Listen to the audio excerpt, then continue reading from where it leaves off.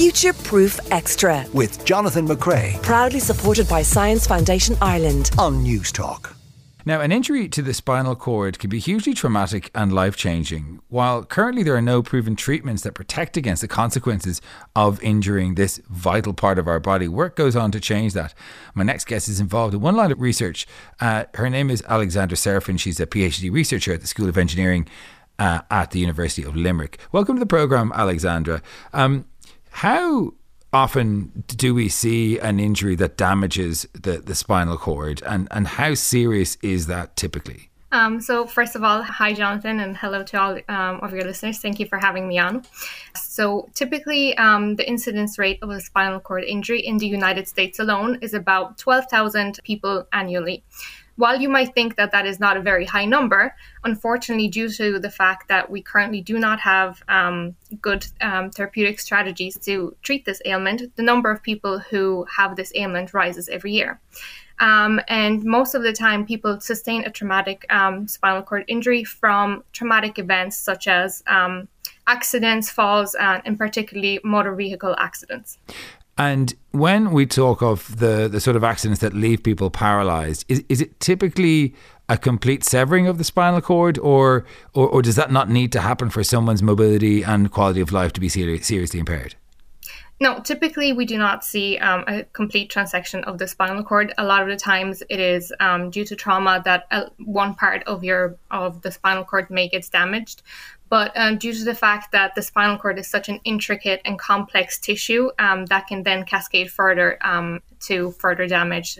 For example, if depending on where the damage is sustained, the severity can be quite different. So for example, if you sustain a spinal cord injury quite close to your neck, so more in the cervical area, you are then possibly looking at being paralyzed from that area down. Right. I Googled spinal cord because I was wondering, was it one of those things that is sort of a simplification for ease of reference, but it really does look like a giant cord that goes down from your neck to your tailbone, and it's disgusting, I have to say. Don't Google it. I highly recommend. But what is it? Is it just a bundle of nerves, or are there various layers to the spinal cord? Obviously, there are various layers to the spinal cord, but the main part of your spinal cord, it not only encompasses your cells, for example, your axons and your neurons, but also has a lot of supporting cells that support your spinal cord in its function, such as astrocyte or glial cells. So there's a bunch of cells that integrate and play a part in all of this. And also, as with any tissue within the body, you also have something called an extracellular matrix, which surrounds your cells and gives it structure and basically and helps the spinal cord do its function. So in the spinal cord extracellular matrix, one of the major things that we can find is things like hyaluronic acid or collagen. And a lot of your listeners can maybe recognize the words hyaluronic acid or collagen, as they are very hot buzzwords in skincare regimes today. But most of the time, hyaluronic acid, collagen are present in almost all parts of your body, in your tissues.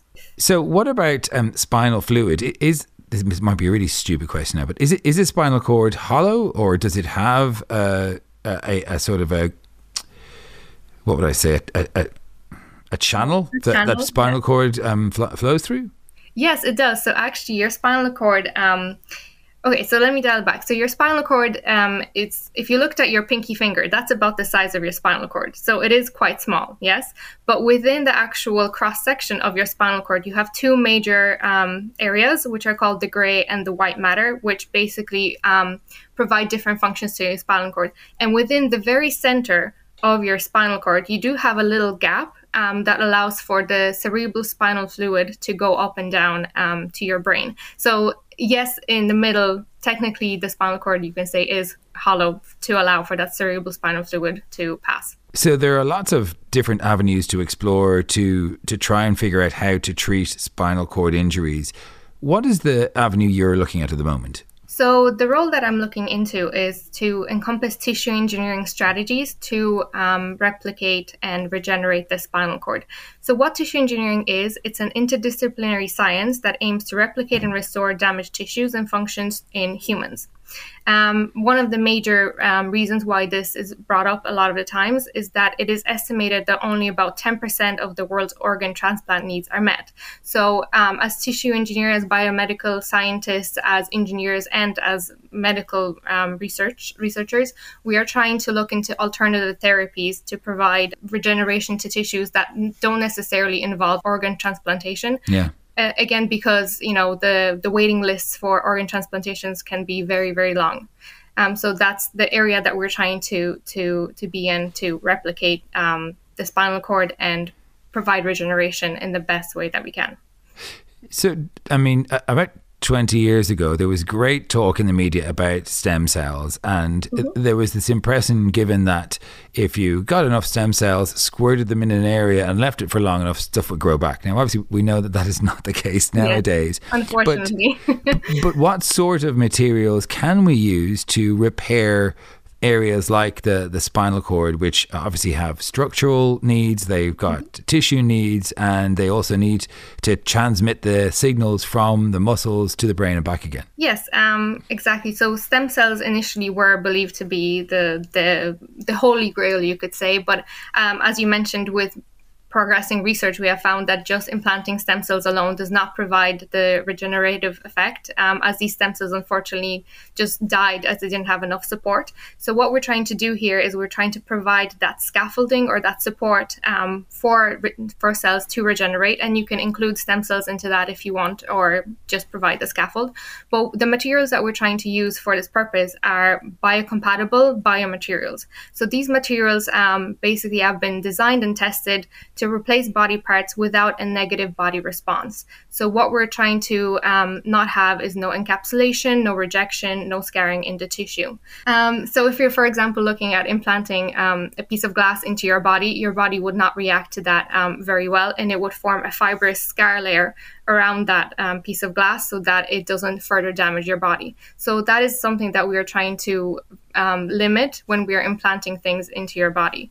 So what we're trying to do is to design these tissue engineering scaffolds, which aim to replicate the natural environment of the desired tissue in a biomimicry manner. So we're trying to replicate that tissue to have the most profound regenerative and healing effect.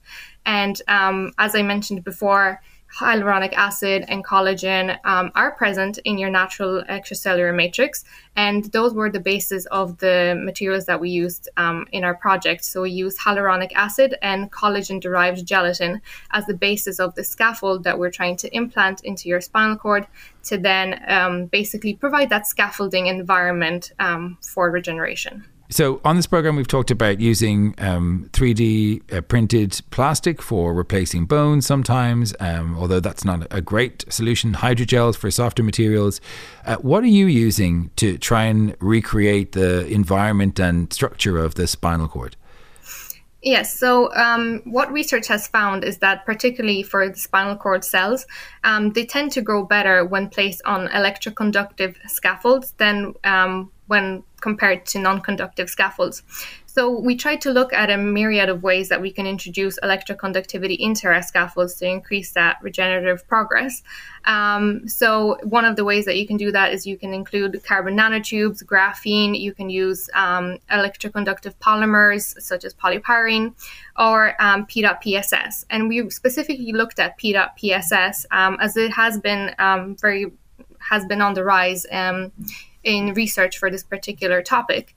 But what we have found is that the PSS component in PEDOT-PSS is actually quite toxic to cells when it degrades. So therefore, its effective use in such regenerative strategies won't be complete. Right. So then we started thinking about how we can overcome this process. So what we designed is that we synthesized PEDOT nanoparticles that do not have any of that toxic PSS component by chemical oxidation polymerization in mini emulsion. Very long name. Basically, right. What we made is that we made PEDOT nanoparticles that are electroconductive, that do not have that toxic PSS component. And then we put those nanoparticles into our biomaterial scaffolds to then have an overall electroconductive scaffold. And so what did you see when you started injecting this with stem cells, or the sort of things that you need to to grow spinal cord back to strength again? So for the purpose of our project, we didn't focus on incorporating stem cells into the scaffold yet. We wanted to particularly first look at what the scaffold, how it behaves without any cells. So to really break it down to its bare bones and see how it behaves in terms of its structural, mechanical, and biocompatibility effects. So what we found is that thanks to very precise cross-linking of our material, we were able to simulate the stiffness of the spinal cord very closely. So we got about 1 megapascal in its Young's modulus in the stiffness. What does that mean? So basically that means what your cells, different cells in your body react to different stimulus differently. So for example, if you look at your leg or even some cells in your bones, when you walk, they experience a lot of force on them. So these cells will react better to higher forces than to lower forces. But in the spinal cord, you don't really have that much of forces impacted on them as much as you would have, for example, in your bones. So you kind of have to match the environment to the cells that you're studying. So if you have too stiff of an environment to cells that are usually used to having a soft environment, then your cells will basically not work properly. So what we're trying to do again is we're trying to create this biomimicry, this replication of its natural environment. So one of the reasons that we try to match the stiffness of this material is to replicate its natural environment of the spinal cord. And so how are we doing with that? Because it seems like a very ambitious aim to replicate the softness, the conductivity, the solubility, all of these different properties of the human body to get the implants or the source material to be as close to the human body as possible. Are we doing a good job there generally in terms of being able to find polymers and other substances that are just the right tension, strength, porousness and so on? Yeah. Personally, I think so, yes, that we are, especially with the amount of research that is going on in this area. We are making very great strides in that area, in my opinion, especially with new approaches, new cross-linking strategies, and we're really beginning to really understand how particular materials work for the desired effects that we want to impair. I know that your work is aimed at a particular goal to create, just in this one experiment, to create a certain type of material. But I'm wondering, as a scientist, do you ever meet people who are paralyzed or who have suffered a spinal cord injury as part of your work? Or is your work so far removed from a clinical setting that you only imagine the sort of people that might benefit from the work that you're doing? No, so I was lucky enough to be more in touch with the targeted audience or the people that we're trying to help with our science. We do have people contacting us a lot of the time asking for advice. What is the current state of the art on procedures? What are the clinical trials that are happening?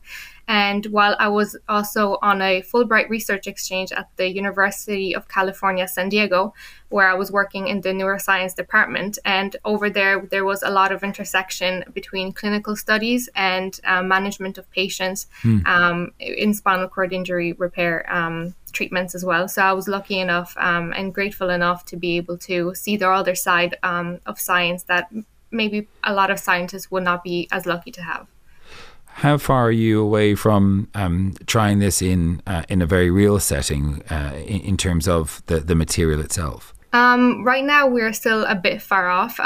So the way that the regulatory bodies work is that first, when you have an idea such as this to create a new device or a new material, you first have to characterize it from start to finish. So that is the stage that we are at now, where we characterize the material in terms of mechanical properties, its chemical properties, electroconductive, biomaterial properties, etc. But this is just the initial stages. Regulatory bodies, of course, as they should, have very stringent regulations placed upon going into clinical studies. And the first stage is testing your material in vitro. So that is with cellular culture, which we have conducted. Then the next step is moving to animal studies, which I know is a difficult topic to approach, but currently there is no way to overcome it. And we have completed initial animal studies in this area as well. And from the results that we have gathered now, then the next step would be to move to more animal studies, bigger animals. And then if the regulatory bodies see that our results seem okay to them, then we can potentially move to clinical trials. Okay, so a long way to go, but the very best of luck. Fascinating work. Thank you so much for joining us. That was Alexandra Serafin from University of Limerick. Thank you so much for having me. Very cool indeed. Future Proof Extra, with Jonathan McCrea proudly supported by Science Foundation Ireland on News Talk.